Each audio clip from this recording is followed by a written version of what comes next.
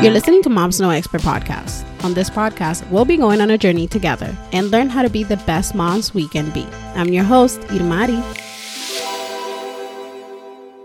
Hola, hola. Hi, guys. Welcome to another episode of Moms No Expert Podcast. This week, I have a super special guest, Michelle LaBelle, and we have an awesome conversation about growing up in the Puerto Rican community and just being a openly bisexual woman in the Puerto Rican community, and also being a stepmom and helping, your stepchild become their true self. So it's a really, really awesome conversation that I have with them, and I'm super excited to share with you guys. But before that, I do have my As a Mom I Felt That, and this week is you're not defined by your past, you're prepared by your past. And later on, when you guys listen to the episode, you're gonna kind of understand how this kind of connects to the interview, but also, as you guys heard me weeks and weeks, I've had a lot of trauma and a lot of things happened, and I think that past prepared me to be, this mom who I am today, this understanding and trying to change and the narrative of being a mom, that I don't have to be like this hardcore person and I can be open. So I'm pretty excited for this week, and I hope you guys enjoy this week's episode. And without further ado, here is my interview with Michelle LaBelle. Welcome to our podcast, Miss Michelle LaBelle. So when my sister talked to me about you, so she told me you are a stepmom, and she told me a lot. And one thing that I like is that you're Puerto Rican, because obviously I'm Puerto Rican, so I love that. Boricua. You know. And she told me you're an activist, so I love that. So I want to talk a little bit about everything. And one thing that, that me and my sister always talk about is like our upbringing and how, like, being who we are now, it's kind of like it doesn't correlate to how we were brought up, if that makes sense. Yeah, for sure. So how was that experience for you? Because I know, like, for me, when I was growing up, it was like, you can't like girls, or you can't, you can't do this, you can't do that. So it's like, how is it for you, basically? For me, I feel like it was very unique is the word I'm going to use, because my family is very, very religious. My grandfather is a rabbi. I have like 3 uncles that are also rabbis, or that preach and all of that stuff. And my mother grew up in a very religious family. So like her whole life was school, home, church, taking care of her brothers and sisters, because she's one of 11.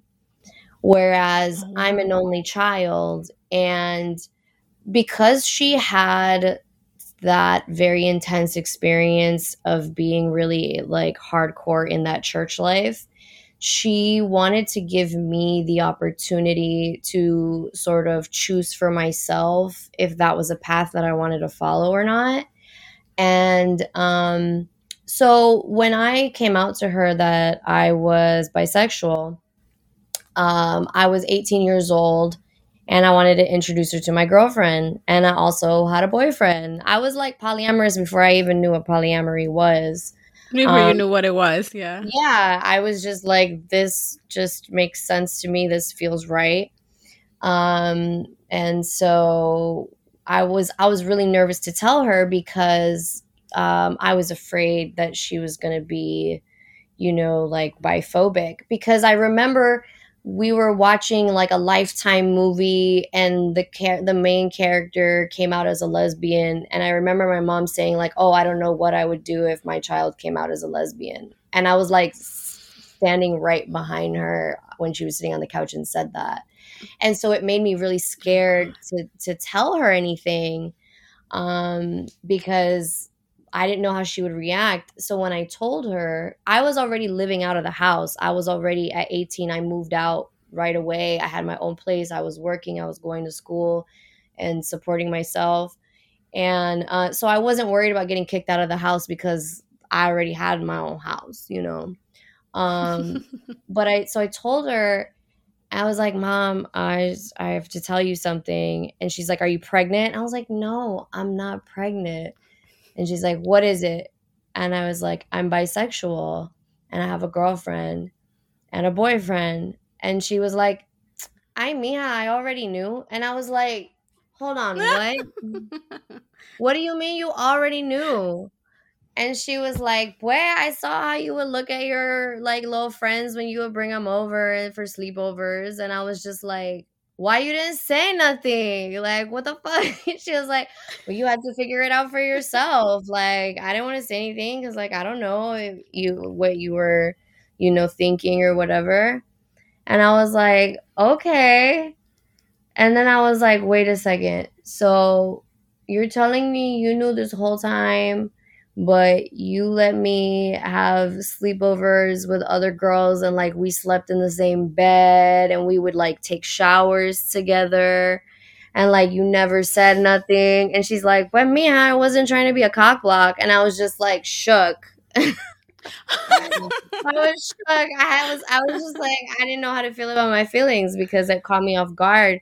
And she seemed really cool about it. And when I was younger, she definitely was cool about it. And then there was a point as I got older into like my like late 20s, early 30s where she like moved back in with my grandparents to take care of them as their health started deteriorating as they got older. And she kind of went back into the really like kind of hardcore church life, and she started saying things to me like, oh, like, that I love you and I don't judge you, but I don't approve of your lifestyle and this and that. And I was just like, wait, what? Because this used to be cool, why is it not cool anymore?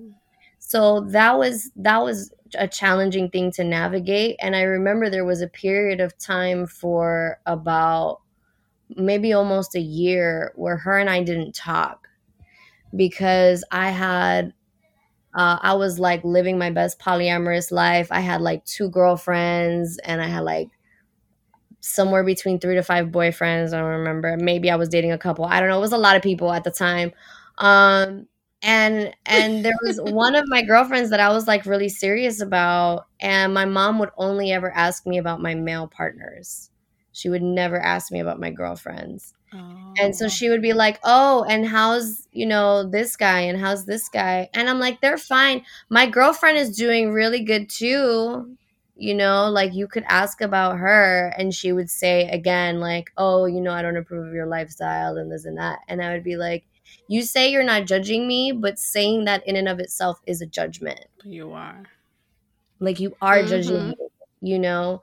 And if you're gonna be judging me in this way, then I'm just not gonna talk to you. I'm just gonna cut you off. And because like I'm a Mm-hmm. grown-ass woman and I'm not gonna tolerate being disrespected. Like I don't care. And so I didn't talk to her Yeah. for like a year. And then eventually she got back in touch with me and was like, I'm sorry and I'm going to therapy. And, I realized that, you know, that was not the best way to talk to you and all that stuff. And, she like the going to therapy, she recognized a lot of like toxic behaviors that she was sort of perpetuating that run in my family.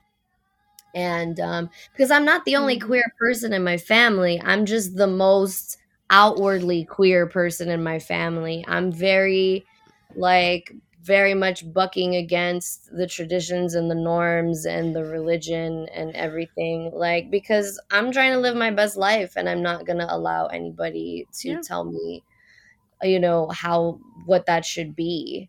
So and it's seeing in my family that I've cousins of mine that are queer, that are still in the closet or didn't come out of the closet till they were in their 30s. I have a cousin who went through um you know come she came out and then she went back in and then she came out and then she went back in. and she's like, she tried to like pray the gay away, and she went through that whole thing. But then she also like tried to take her life multiple times. She was committed, like her, like it was. I saw the way that being in the closet impacted my cousins, like, because I have over like 30 cousins, and I'm not even exaggerating, like I'm dead ass serious. Because every one of my aunts and uncles has That's very kids. Puerto Rican. It's so Puerto Rican. It's Puerto Rican as fuck. Like every single one of my aunts and uncles, they all have kids, and they all have multiple kids. I think I'm the only child of my cousins, of like the first generation of cousins. But we're all, so a lot of us are, there's like tiers of age range, and there's a lot, there's like several in my tier and younger than me, and a lot of them are queer, and there's some that are still in the closet that still don't want to say anything, and it makes me really sad because it's not fair, and it's because of the religion, and it's because of the judgment, and the fear of being ostracized from the family. And there's the classic like chisme of, like, I remember one of my aunts like, I'm not gonna send my kids to hang out with this prima anymore because she's a lesbian, and I don't want them exposed to that. Like, exposed to what exactly? To two people who love each other?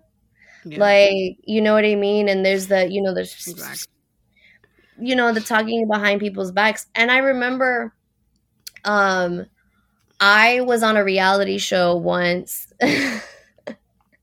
I've done several reality things, but it was just one episode where there was a show called Brooke Knows Best. So it was a spinoff from Hogan Knows Best. So Hulk Hogan had a reality show with his family. And then his daughter, Brooke Hogan, got her own show. When she moved out, she moved to South Beach, and it was following her life of like leaving the nest and what that was like for her. And they did an episode called I Kissed a Girl. And it was basically, she was tired of dating guys. This is like the classic straight girl thing. She was tired of dating guys, and so she's like, she tells her roommate, who's also her best gay friend, like, oh, I'm so tired of guys. Like, you're so lucky, blah, blah, blah. And he was like, well, why don't you date girls? And she's like, oh, because I'm straight. And he's like, well, have you ever tried it? And she's like, well, no. And he's like, well, then how do you know? She's like, okay, well, I'll go on a date with a girl if you go out on a date with a girl, and if our other roommate goes out on a date with a girl. And they were all like, okay. So I wound up going on the date with her roommate, Ashley, who's Cuban Puerto Rican. And at the end of the episode, like when we go back to, her apartment, we kiss. And my family saw it, and they were like, and my mom called me, and she was like, Mira, you got to tell me when you do things like this, because now all your tias are calling me and asking me, why is Michelle on TV kissing a girl and this and that? And I don't want to deal with this headache, because I feel like even if she was okay with it, she still had to deal with the other people in my family that were not okay with it, coming at her like, look at your daughter, look what she's doing. Exactly. Mira, está por ahí, realenga, tirándose por la cuneta, whatever. I don't know. And I was like, whatever they say. Yeah, or whatever they say. And I told her, I was like, listen, the next time that one of my aunts or uncles or whoever comes at you, you direct them to me, and I will talk directly to them. I don't need you to speak for me. I'll speak for myself. And if they have an issue, I'm happy to address it. But like, I am who I am. And the thing that I learned from my grandparents was unconditional love, and like in the church, they preach about unconditional love. So like, where is it? So that was like on my mom. Exactly. I think, I was going to say, I think like growing up, like, I think Hispanics are very judgmental. Like I've felt that. Like look, I have some of those. I'm sorry, they're very, very judgmental. And yeah, like it's so like, even like I had kind of like the same like that with Chincha, like when I got pregnant, oh my god, everybody was like, she's only 22. I was like, I'm paying all my bills, I have my own apartment, I have my own like, what are you talking about? But it was kind of like that, like everybody was like, how dare she? And I'm like, And so on my father's side, my biological father's side, because I grew up with a stepdad, and like he didn't care. He was like he was so chill about so many things in so many different ways, to really balance out all of the ways in which he wasn't chill and was kind of a shitty human, which I can, as an adult now, appreciate. But my biological father, when I was about 11 years old, he asked me, he's like, "You're a Ricky Martin fan, right?"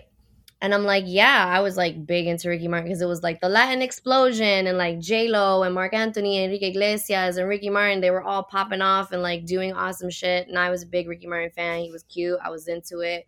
And I was like, "Yeah, why?" And he goes, Is he gay?" Mind you, I'm like 11, 12 years old. I'm not sure why this is an appropriate question to ask God. an 11, 12-year-old. I mean, like, I always got like, I'm so mature for my age because I was an only child, so I was always around adults.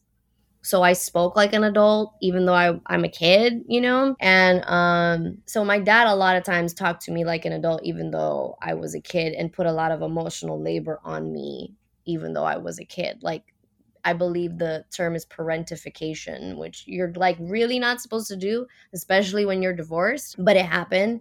And I was just like, I'm pretty sure he has a girlfriend, because at the time he had a beard, as we call a woman that marries a gay guy so that he could, present himself as straight to the public so that he doesn't get ostracized from the community and ruin his career. But I was like, he has a girlfriend. And my dad goes, "Oh, he must be bisexuals then. Those are the worst because they spread disease." That was what my dad said to me, an 11-year-old, about bisexuals. Wow. So I never wanted to come out to him. And it wasn't until I'm like, I don't even know if I ever officially came out to him, now that I think about it. If I ever like sat down and was like, "Hey, I'm bisexual." Like, I don't even know if I've ever, like, trying to remember if I've ever have. I think that he found out about my bisexuality like through other people. But I don't even think I ever officially came out to him. Or I think when I cut him off, I told him, I brought it up, and I told him, like, "You said this to me and I was 11 years old, and you said this about bisexuals, and I'm bisexual." And he was like, "Oh, well, if I had known that, I wouldn't have said that to you." And I was just like, "But it shouldn't have mattered. You shouldn't have said it anyway. Like, regardless."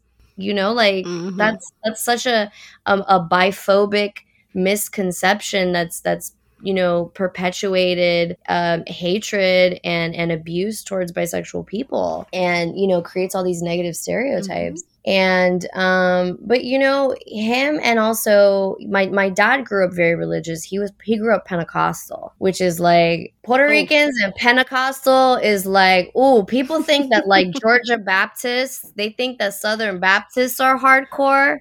They don't know nothing about Puerto Rican Pentecostals. They have no idea how fucking hardcore. My dad is Pentecostal too. Oh, so you already know. They're so hardcore. And they are like, my dad was kind of like, "You have to honor your mother and your father, because if not, God will punish you.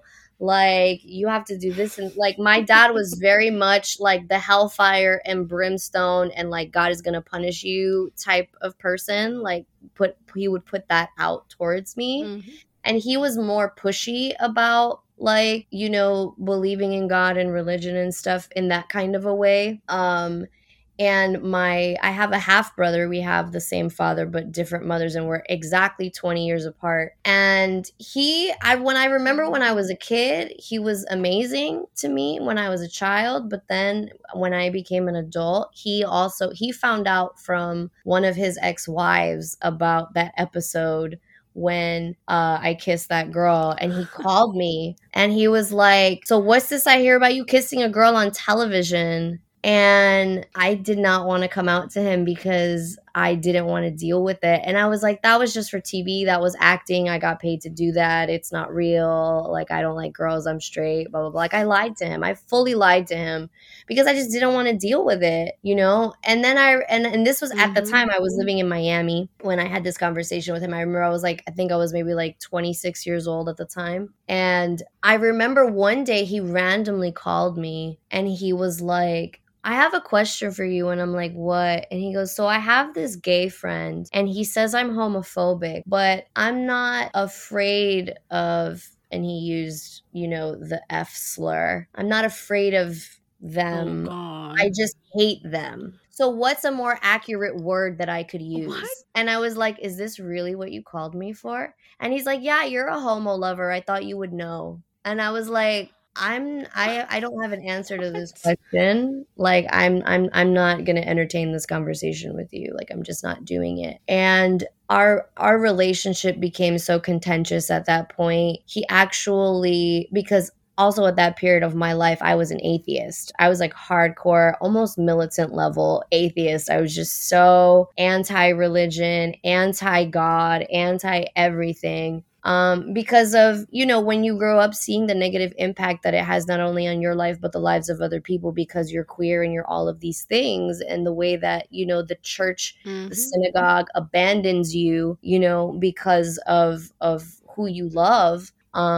Then like, of course you're going to push back. And, he found out that I was an atheist and he, I guess, figured out that I was queer or whatever. And he called me one day and I didn't answer and he left me a voicemail and he was threatening he was like, I got people in Miami. I got my boys in Miami. I'll send somebody by to spray your house. I kept that voicemail for a long time on my phone. I didn't delete it and I kept it because I was like, if something ever happens to me, this is evidence. You know what I mean? Like, that's real. That's real talk. That's real talk. And it's not it didn't end, like I cut both him and my father just completely out of my life. I haven't spoken to either one of them in like maybe 5 years because I have a nephew from my half brother who is also queer, and he's just like me. He came out just like me. He even looks like me. And he was talking about how his dad had called him and threatened his life. And like, that's your son. Like, okay, I'm your half sister, but like, you're calling your son and you're like threatening his life. Like, why? Like, what kind of father are you trying to be? Your blood. Yeah, like, this is your progeny, bro. Like, what are you even doing? And so my nephew had messaged me about it, and he made a post on Facebook about like, my dad's threatening to like drive over here and kill me and whatever, because my nephew lives in Las Vegas, and my brother isn't allowed to drive in Las Vegas. That's a whole nother story. So I commented, I'm like, he's really all bark and no bite. And he has, severe mental health issues and trauma that he's not dealt with, that he needs therapy for. And that's real talk. Like, if we're being honest, like, that's not a judgment. That's just real talk. And because he has trauma from my dad, he has trauma from his mom, he has trauma from one of his uncles. He was abused. He's had a lot of things happen to him in his life that he's not reconciled and not gone to therapy for, doesn't believe in therapy. And taking prescription drugs or anything like that, doesn't believe in any of that. I'm like, yeah, but you did coke in the 80s, bro. Like, what are you saying? I know that you smoke weed. I know you did blow. Like, don't even try to front, like, I know you did steroids in the 90s when you were trying to be a bodybuilder and live that life, like, but you can't take Prozac for your depression. You can't get on some Lamictal for that bipolar disorder you got going on, bro. Okay. And I said that. I get a phone call from my dad, and he's like, oh, your brother told me that you said this about him on Facebook. And I'm not friends with my dad or my brother on Facebook. So how did they know that? How did they see that? they were stalking me. Wow. I realized that my brother had people like friends of his following me on, because there was a time on Facebook when you could follow somebody without being their friend and see just their public posts. So he had people following me and like I guess reporting back to him shit I was doing, because like I would get these random, like I remember one time I was on jury duty. I'm literally sitting in a courthouse and I have a voicemail from my brother like being like, "Oh, you're talking all this shit about me, blah blah blah. I'm gonna fuck you up." And I'm like, I'm literally in a courthouse getting a death threat. Like, this is crazy. And so like he says, he's like, "Oh, your brother said that you said this about him." And I'm like, "Yeah, and my brother also called me a perverted faggot. So like, I'm sorry I don't talk to him, but like what I said was true, and what, you know, and it's what he said to me was not okay, and I'm not going to tolerate disrespect like that. Like, do you think that's okay that he called your daughter a perverted faggot?" And he was like, "Well, it's true." I was like, what?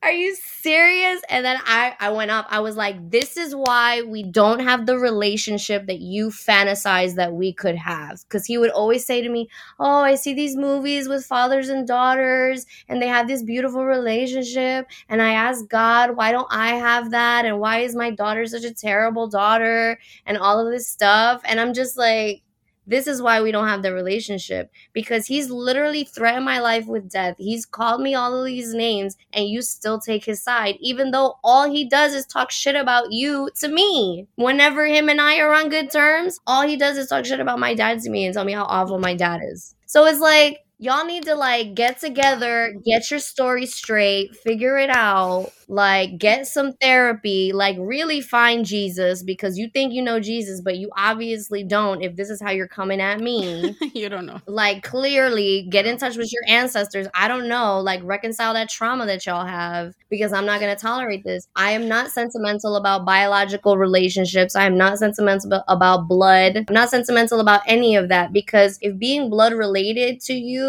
does not entitle me to more respect and more dignity and to better treatment than the way that you treat everybody on the street, then it means nothing. And man, if it means nothing to you, it means nothing to me, period. Exactly. You know, I told him that, and that was the last time I talked to my dad, and I completely cut both of them off. I blocked them, you know, and then like maybe like 2 years ago, this woman contacted me on Facebook and was like, "Hey, I'm a friend of your father's, and he just wants to get back in touch with you, and you know, he's sorry. He just wants you to teach him like what he did wrong and this and that." And I was like, listen, homegirl, I appreciate you. I see what you're trying to do. I know that he sold you a sob story, and he tried to make it sound like he's this poor, lonely old man, and you know, that's just desperate to get, you know, reconcile with his daughter. But the reason we don't have a relationship is because of him, because of the way he is. He knows why, and I'm not here to teach him nothing. He needs to teach himself. He needs to educate himself. He claimed to be a guidance counselor, he claimed to be a marriage therapist, but yet he won't get therapy for himself. He won't take care of his own issues and his unresolved trauma from the abuse that he experienced from his parents that made him leave the house at 16 and join the army. You know what I mean? So it's like, I'm not here to be your therapist. I'm not here to do that emotional labor for you. You a grown-ass adult man. You got decades on me. You can get it together on your own. And it's not that I don't believe in supporting my parents, because with my mom, it's very different. I was very supportive of her going to therapy. I was very supportive of reconciling with her after that period of time when I didn't talk to her, because I know that she's a reasonable person, you know, and I could work with her, and I could have conversations with her, and she would be open to at least listening to me and hearing me out, and never disrespecting me in that way that he did, you know. And so, I was gonna say, you know, I think that for me, it really made me sort of, I got to a point in my life, and in my own therapy that I went through, where I recognized where I had put my expectations on my parents, and sort of failing to recognize like their own humanity and the fact that like they are just people that happened to have a kid and didn't necessarily have their shit together when it happened, you know, because also like I was conceived through sexual assault. So there's that layer on top of it. And because of religion, my mom was forced to marry my father and be with him. And she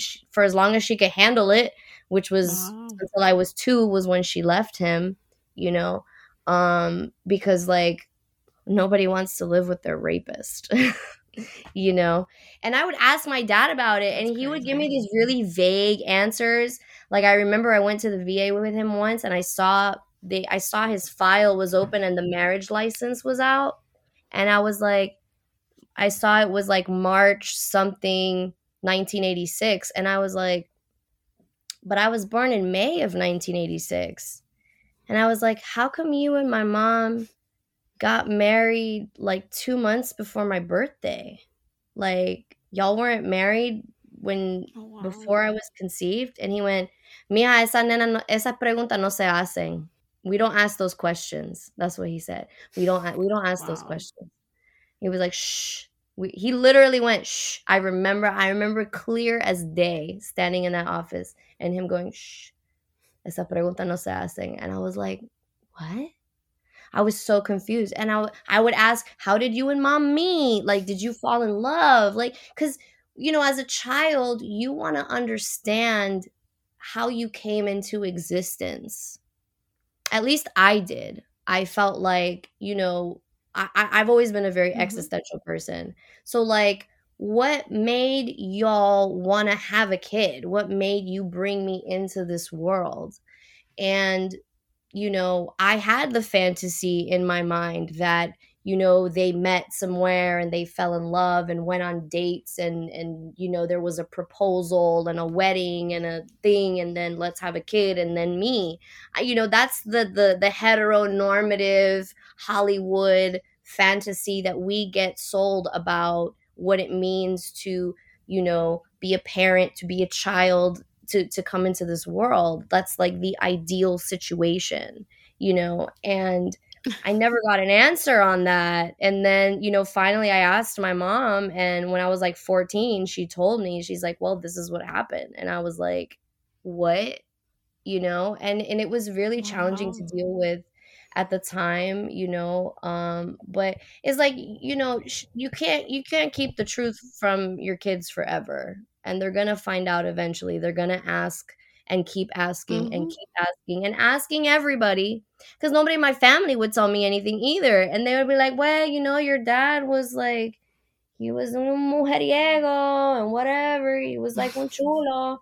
But they would never like just come out and say anything to me, you know. And I knew nobody liked my dad, but I didn't know why. I just thought they were being shitty because nobody would tell me anything. And then I found out, and then everything made sense. And then it's like, wait, why am I pressed about having a relationship with you anyway when you're a fucking trash ass human being? Like, and my stepdad, even though he was a flawed person, because he got drafted into Vietnam when he was 16 years old, and he came back with like severe PTSD, and he dealt with alcoholism, and, you know, he like smoked cigarettes all the time. And he was, you know, abusive with my mom on occasion, and they argued a lot. So I grew up in that kind of environment. But with me, he was like, you know, he taught me how to change a tire, how to change the oil on a car. You know, he taught me to defend myself. He was like, you know, don't ever let nobody put their hands on you, you know. When I was, you know, 15, 16, he was like, and I had my first boyfriend, he was like, listen, don't tell your mom I'm telling you this, but if you and your boyfriend, you want to start having sex, just let me know. I'll get you birth control. I did it for, you know, my oldest daughter. I'll do it for you. Like, I want you to be safe. I want you to be protected. If you get pregnant, don't think that you have to marry him just because you got pregnant with him. Like, there were so many things that he was really amazing about. And he really raised me more than my dad ever did, he really raised me, and he was as good as a Yeah. father as he could be, given the circumstances of his life and the trauma that he went through and experienced. And through therapy, I really got to a place where I could appreciate and understand the humanity of my parents, and really not take that for granted, that they have trauma and they have these issues, and they need therapy. And it made me sort of lower my expectations. And I know that sounds bad when you're like lowering your expectations, but I think in a good way, of like recognizing their own Mm-hmm. limitations and meeting them where they are at, and just trying to be compassionate and empathetic to their struggles, and the emotional intelligence level that they have. Yeah, because I think we put like when we have our parents, we have like this hero mentality. We're like, oh, they're our heroes, but we don't realize. Like I'm with you in that sense. Like I realize like I was actually talking about this with my cousin. Where like our parents' generation had so much trauma that they didn't deal with, and then now like we took all that in, and now we are dealing with like Mm-hmm. years and like generational trauma that Oh we had yeah. nothing to do with like at all, but we are dealing with it because we don't want to pass that on. And and we have and that's like we have like this hero mentality. Like I was like I've always said like, oh my god, my dad was great, and then now that I'm an adult and I sit down, I'm like, oh, he was shitty. Like what the heck, like but yeah, because I mean, I had this hero mentality. I always say, like, I thought my dad was the tallest man ever. And now I see him, I'm like, you are short. Like, but that's that mentality where you think they're so great and they're so grand, Right. and You they don't meet that idealize expectation them. ever. Well, not ever, but they don't really meet that expectation. Because they're just human beings. They're just flawed human beings. They're just as flawed as we are, if not more so. Because, like you said, their generation didn't deal with trauma, especially in like Puerto Rican, Hispanic, Latino families. They don't believe in therapy. They don't believe in getting, like medicinal support Hmm. or anything like that. Eso no se hace. You got problems. You go to church and you pray through those problems. You ask God for help, but God forbid you go to a therapist, like, Hmm. and like, where would Dios we te all be ayuda. exactly, and like, where would we all be if they had gone to therapy, and had dealt with all of their issues? Because where would we be right now as people? But here we are, and all we can do is heal ourselves. And by healing ourselves, we vicariously, heal them, and all of those that came before us. But for me personally, I've always known that I never wanted to have biological children. I feel like I have a big enough family, and they Hmm. all really covered that base in terms of like propagating our genetics. Everybody else got that covered. All of my Yeah. cousins now that are my age all got their own kids, and their kids got kids, and so like, I don't feel it. It's not like we're dying out or something, and I need to like preserve, our lineage. That's definitely not the case here. But also the idea of like physically birthing a child just absolutely terrifies me, and I have so much respect for It's horrible. people that yeah, the people that like carry a child and then like birth it. Like, I could never ever do that, and I have so much incredible respect for people that can.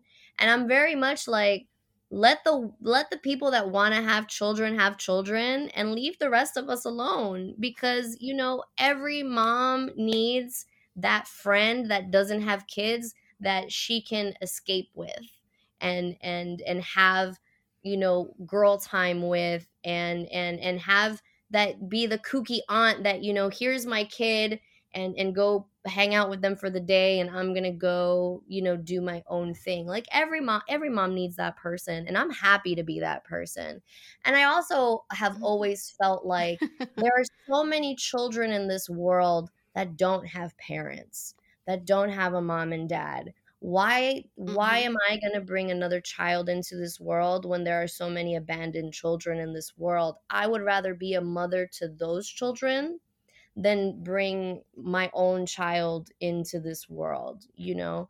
And that's just how I feel. And I feel like as I've gotten older and have become an educator and have gotten into activism and stuff, I recognize that my life purpose is not to have children, is not to be a mother to my own child. It's to be a mother to all of those who are motherless. That is my purpose in this life. And and it's very, I didn't realize how queer of a concept that was. And people are going to be like, what is she talking about? And it's like, if you've ever watched the show Pose, you know what I'm talking about. It's somebody who struggled with their own parents, who understands the love and the support and the nurturing that they needed, that they didn't get, and like, how can I give that to somebody else who didn't get that? And so in many ways, I'm like House of LaBelle. I'm here taking in these kids that need this love and this support, and I'm happy to do it. And like with my current partner, he has a son who I met when he was 10, and he is now 15 years old. And I have watched this little boy, just this little nugget, grow up into this teenager. And it's a trip. It's such a trip because like I remember, when he was 10 years old, all he cared about was like Minecraft and like cool science things and stuff. And now he's gotten to the age where he's relationships are becoming more complex, and friendships are becoming more complex, and being attracted to people and navigating attraction. And he came to visit over the summer, and he stayed with us for I want to say he was with us for like a whole month.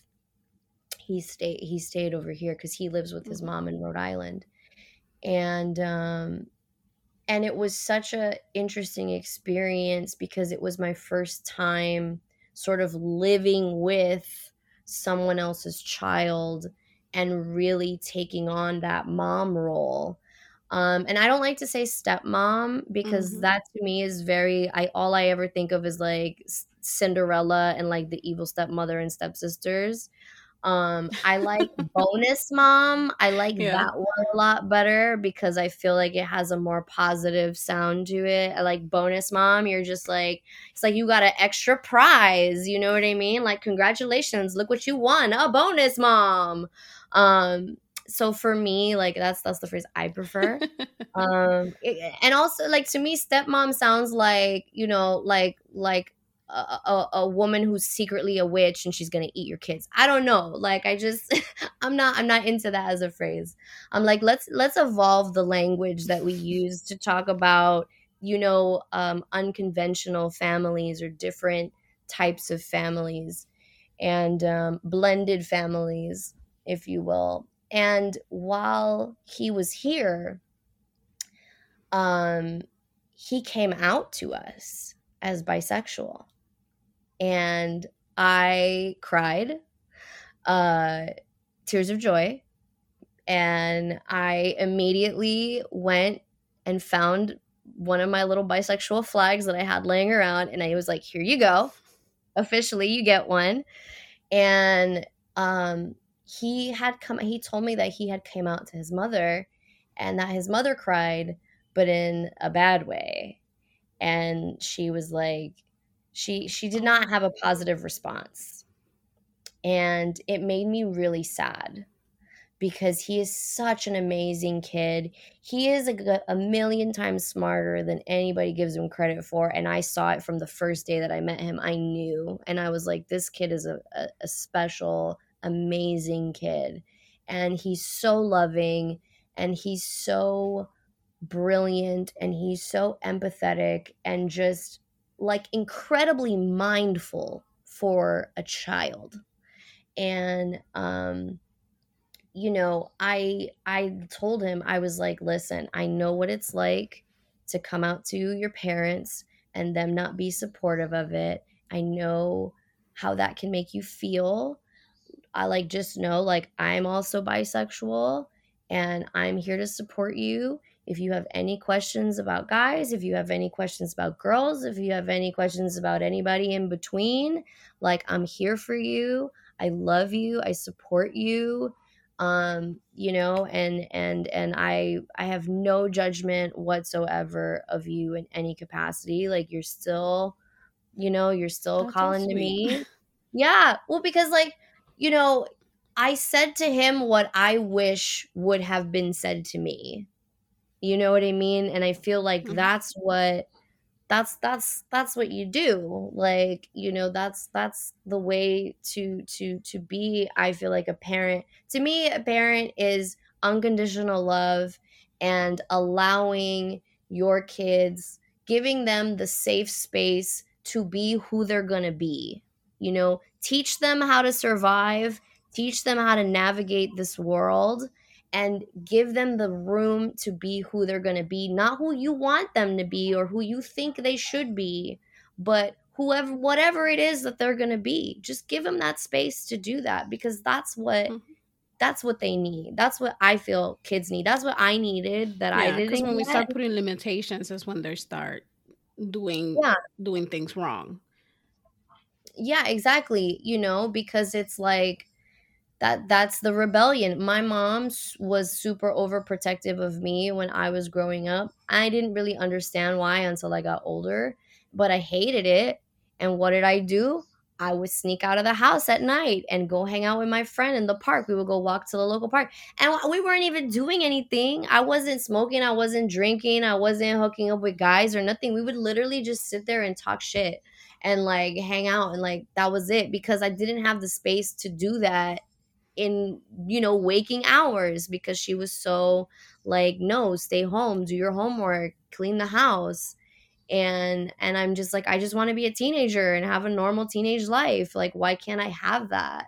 You know, I didn't understand. And because it was because I was kidnapped when I was 2. um 2 or 3, I got kidnapped, and my mom didn't have me for a year. And I think after having that experience of losing me for a year, she never wanted Oh, to lose wow. me again. And I think like the trauma of that experience turned her into this like uber helicopter parent with me. So, and I, That you makes know, sense. yeah. And then she, you know, she's been through her own trauma. And it's that like, I don't want my kids to go through what I went through. But there's certain things in life that you you don't have control over. You just don't. And you want to be there and protect your kid 24/7, but you can't be, unfortunately. And life is going to happen to your kid. Mhm. And all you can do is, you know, be there for them and support them and help them heal, you know, and do your best to, you know, help them learn from the mistakes that they make and help them grow, free from Yeah. judgment, because like they're kids. They're kids at the end of the day, you know. Yeah. And You just hope that you can give them the right tools so they can go. exactly. Yeah. It's a lot, but I like hearing that, like, bonus mom. So my daughter, sorry, she has a bonus mom, and it's kind of like she's very open with her, and I like it because I mean, I'm super open with her, but I like it cuz she gets two basically moms that are open and talk to her, and she can feel free to have these conversations, and she doesn't have to hide, like, oh, I'm with my mom a certain way and with my dad a different way. Like, she's open to be whoever she wants to be. Like, we're very open, which I like. And I think that's awesome. And I think that's a really beautiful thing when, you know, the bio mom and the bonus mom can like get along and sort of co-parent in a way, because I feel like if it was me and my kid, why wouldn't I be open to the idea of another person loving my kid and supporting my kid and being there for them when I can't be there for them? You know what I mean? Like, that's a beautiful thing. That's the whole, like, the concept of, like, it takes a village to raise a child. Like, this is another member of the village that's helping to raise the child. Like, why not be open-minded to that? Because I had to navigate in the very beginning, I had to navigate his mother being really like salty with me for like literally no reason. Like, she doesn't even really know me. She's met me one time in person, and I saw her, and it was his birthday. He wanted me to be there. It was his 10th birthday because I met him when he was 9 going on 10. And so I showed up to his birthday, and I was introduced to her, and I said, "Hi, nice to meet you." And I put out my hand to shake her hand, and she just looked at me and was like, "Hi," and like rolled her eyes and walked away from me, and was like super rude about it. And I was just like, "Why? ¿Por qué? Why? For what? What did I ever do to you? Like, why? I don't even know you. I've never even spoken to you. I've never disrespected you. Like, why is this necessary to be this way with me? Because I'm the new woman in your ex's life when y'all were done ages ago, you know?" And the thing that I will give my mom credit for is that my mom is the most opposite of any Latina stereotype that you've ever heard. My mom doesn't have a jealous bone in her body. She's not a possessive person. She's not controlling. She's not like, that stereotype that a lot of gets pushed on a lot of Latino women. I remember so my stepdad, or my bonus dad, he had a daughter from his a previous marriage, and she lived with us at one point, and she would come, or like later on she would come visit us, and her mom would sometimes come, and we would all hang out together. And I remember my biological father being like, "Ay, tu mamá es tan alcahueta que she lets him bring his ex over, because that's another thing. It's un escándalo, if you have the ex over with your new wife there." And it's just like, and it was funny because I had never thought about it. I was just like, that's her mom, and she's here, and so her mom is here, and that's her dad, and like, where is there an issue? And it's sort of, again, the culture, yeah, you just think it's normal, that perpetuates this idea that like women have to be pitted against each other, when it's just so unnecessary. And I remember being like, and I was like, "Hey, mom, do you ever get jealous when, like, his ex-wife comes over, or like you're okay with them hanging out and stuff?" And she was like, "Yeah, like that is the mother of his child. I'm not gonna get in the way of that. What happened wow. between them is between them. It has nothing to do with me. She's never disrespected me. She's never been rude to me. So I have no reason to not like her, to have any feelings about her, you know? Um and like, and I know what I have with him, and I'm confident, and I trust him, and I know what I am, and I know what I'm bringing to the table, and she's an ex for a reason. So like, yeah, it's fine with me. Like, I'm not pressed. My mom is such a G in that way, and that's That's one a of the great things example.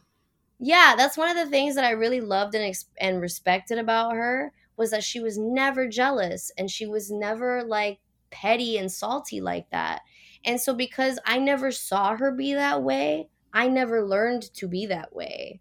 And so when I see I have this other woman being like that to me, I'm like, you don't realize the incredible opportunity that you are missing by being this way with me, because we could very easily be friends. We could absolutely be friends because we have this little boy in common now. And we can parent this kid together. We can support each other, and in supporting this kid.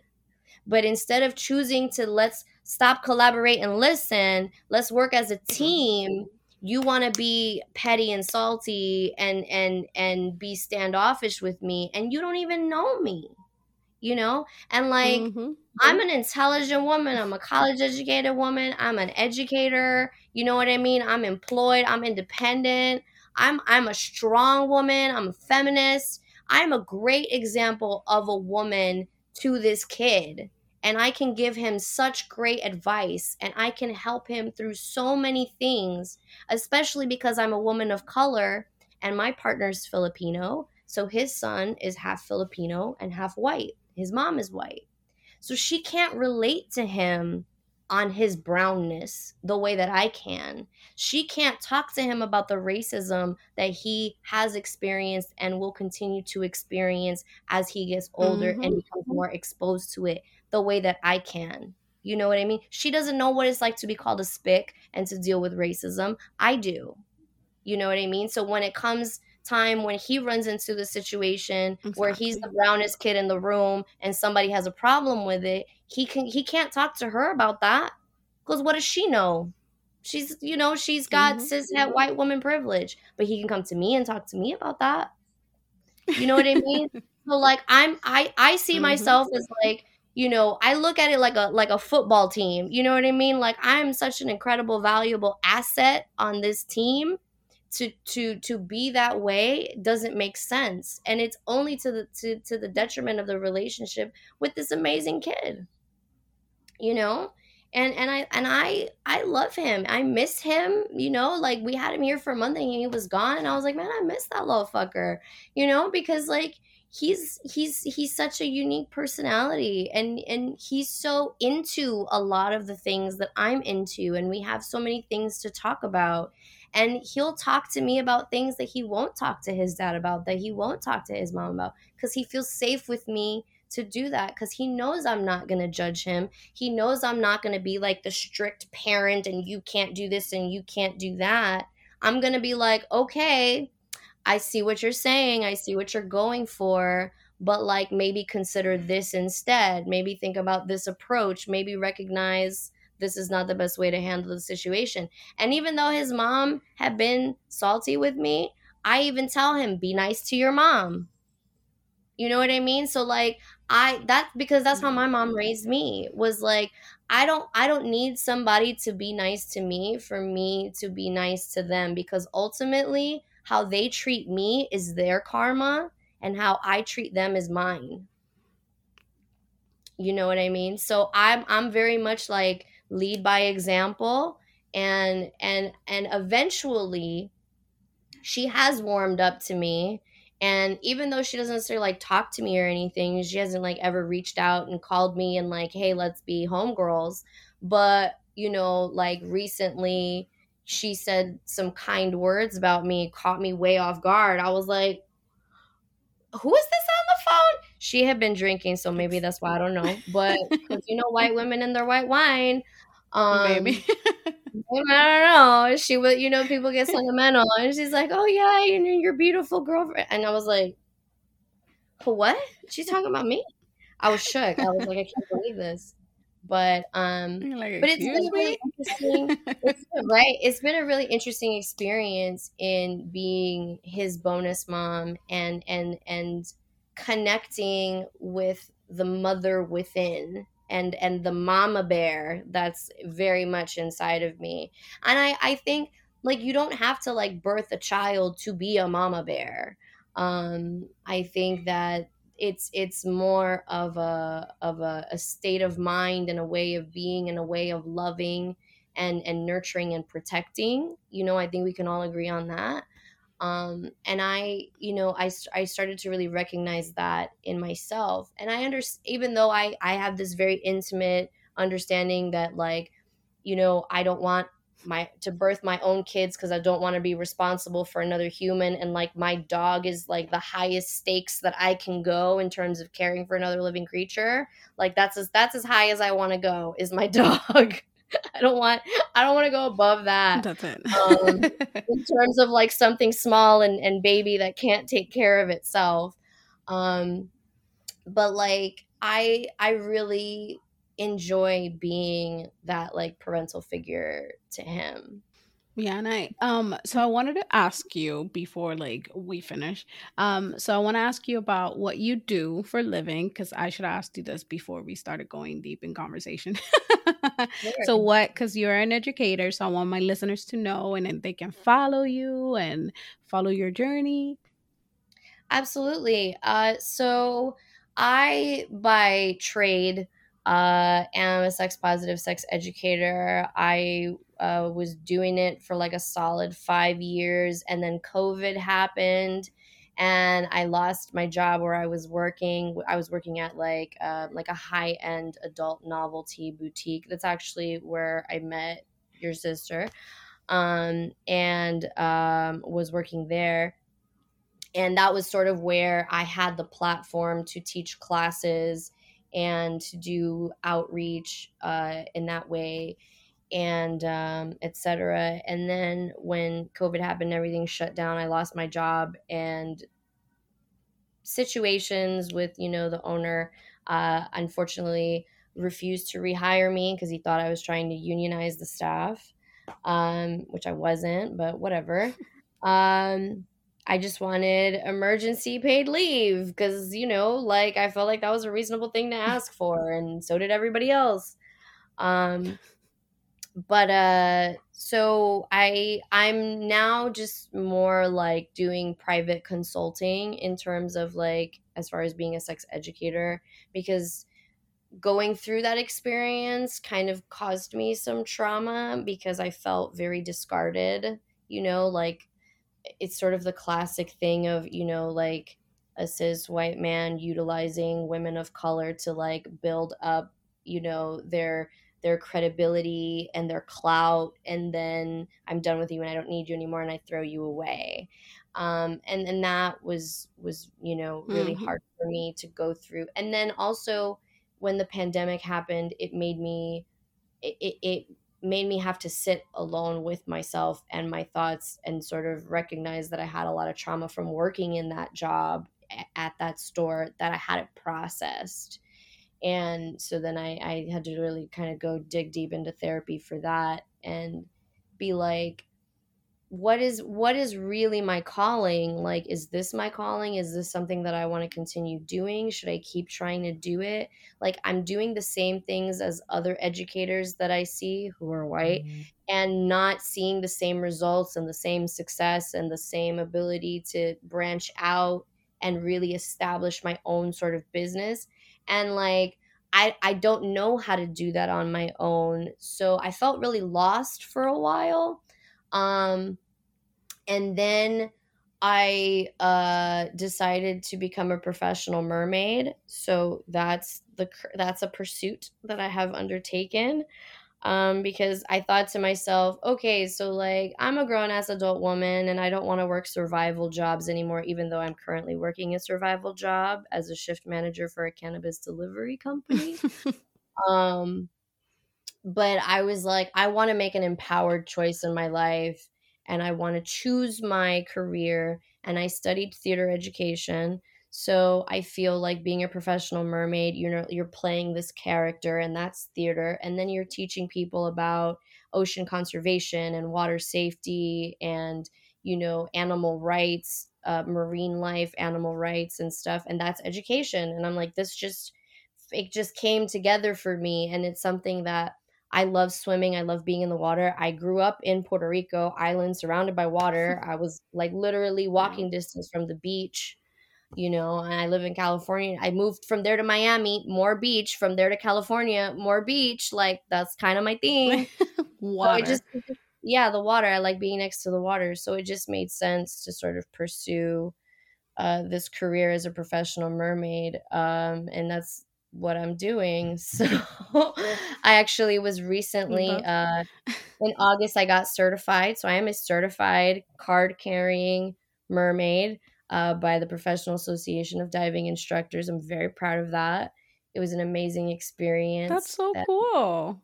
Yeah, and it really taught me like how amazing my own body is and the things that I'm capable of doing that I didn't know that I could do. Like, how am I 35 years old and I didn't know that I could hold my breath for 2 minutes and 30 seconds? like, whoa, and dive for 25 feet and be in water with other sea creatures and stuff and not be like freaked out about it like I thought I was gonna be, so like I kind of impressed myself and got to know myself in another way. And so I'm in this space of sort of like reinvention, of who I am and what I'm trying to do with my life. And so part of the way that my activism and my educator comes into play is I'm a part of an association called Mermaid at Any Age. And it's about bringing diversity and visibility to the mermaid community, because typically, the mermaid community that you see online is very much like, pretty white girls, pretty young white girls, thin, living their mermaid fantasy. And that's great and that's valid, but they're not the only ones. There are queer people, there are, people of size and Black and every color on the spectrum and all over the world and every age who enjoy being a mermaid and like living that fantasy. And so, just trying to bring education about that to the community is the way that like my activism is sort of shifted and transformed into this angle. And I've shifted into, not only being visible as like a queer woman of color and as someone who's neurodivergent, but then also I've shifted my focus into like animal rights and being really passionate about, marine life and captivity, like whales and dolphins and, things like that. So that's kind of the direction that my life took very unexpectedly, because I thought I was going to be a sex educator. I was going to work in that store forever. I thought that was my calling. That's what I was born to do this, because I did feel very strongly about it in the way that I was able to help people, learn better ways to love themselves and to love each other, and also, being in touch with the queer community and the kink community, and being able to, help that part of my community and that part of my identity, which is very much invisible to a lot of people. It was a way for me to connect with them by teaching them things that no one else was going to teach them, and that was very fulfilling. And I know my purpose in this life is to be an educator and a storyteller and to teach people. And I feel like that's also being a mom. Being a mom is being a storyteller. Being a mom is being an educator. Being a mom is being an activist, because you have to, in some capacity, try to work to make a better world for your child to grow up in. When you can, where you can. You have to fight. You have to fight for a better world for your kid. It's so important. And so that's how, things in my life have sort of shifted for me very unexpectedly. Like if you had told me 5 years ago, you're going to be a professional mermaid, you're going to be certified, you're going to be doing this with your life, I would have not believed it. I would have been like, what are you smoking? Can I get some? Like that's wild. So but that's what I'm doing now, is sort of pursuing this more creative avenue, and using my muggle job, as I call it, as sort of, this is how I fund, the mermaid career. I have a day job so that I can buy mermaid tails and tops and take more classes to become an advanced mermaid, and live at a place with a swimming pool so I can train. Like I take this very seriously. So that's what I'm doing. Awesome. Thanks. I'm just trying to like live my dream so that that's all awesome. of and I love talking to you. Thank you. I'm just trying to like set an example for the rest of my family, for the queer kids in my family that don't want to just like, do the typical thing. Like you can follow your dream. You can move to California even though it's far away from your family. You can do whatever you in your heart want to do and not let anybody stop you or stand in your way or tell you otherwise. Well, I appreciate you taking time to talk to me. I know we had like scheduling issues. I'm sorry, but I appreciate you coming into my podcast. I'm like you, I have a muggle job, and then that funds my podcast because I love doing this. So Yeah, I appreciate you, and I hope I can have you again. So thank you absolutely. so much, and keep your Boricua, and then make sure that my sister stays true to her Boricuaness.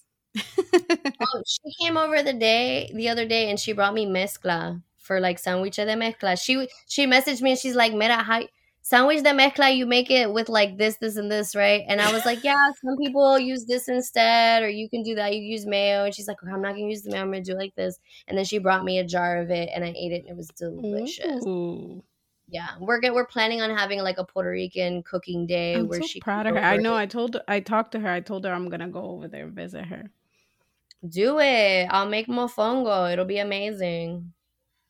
Hopefully I meet you guys when I go up there. Sure. Dale. It's good night for me, but have a good day, right? Because Thank it's you. what, like 5, 7? Over here Yeah. it's Well, have a good day. Thank you for joining me this week on Moms No Expert Podcast. Make sure to follow me on Instagram at Moms No Expert Podcast and share this show with your friends. Don't forget, follow and subscribe so you never miss an episode.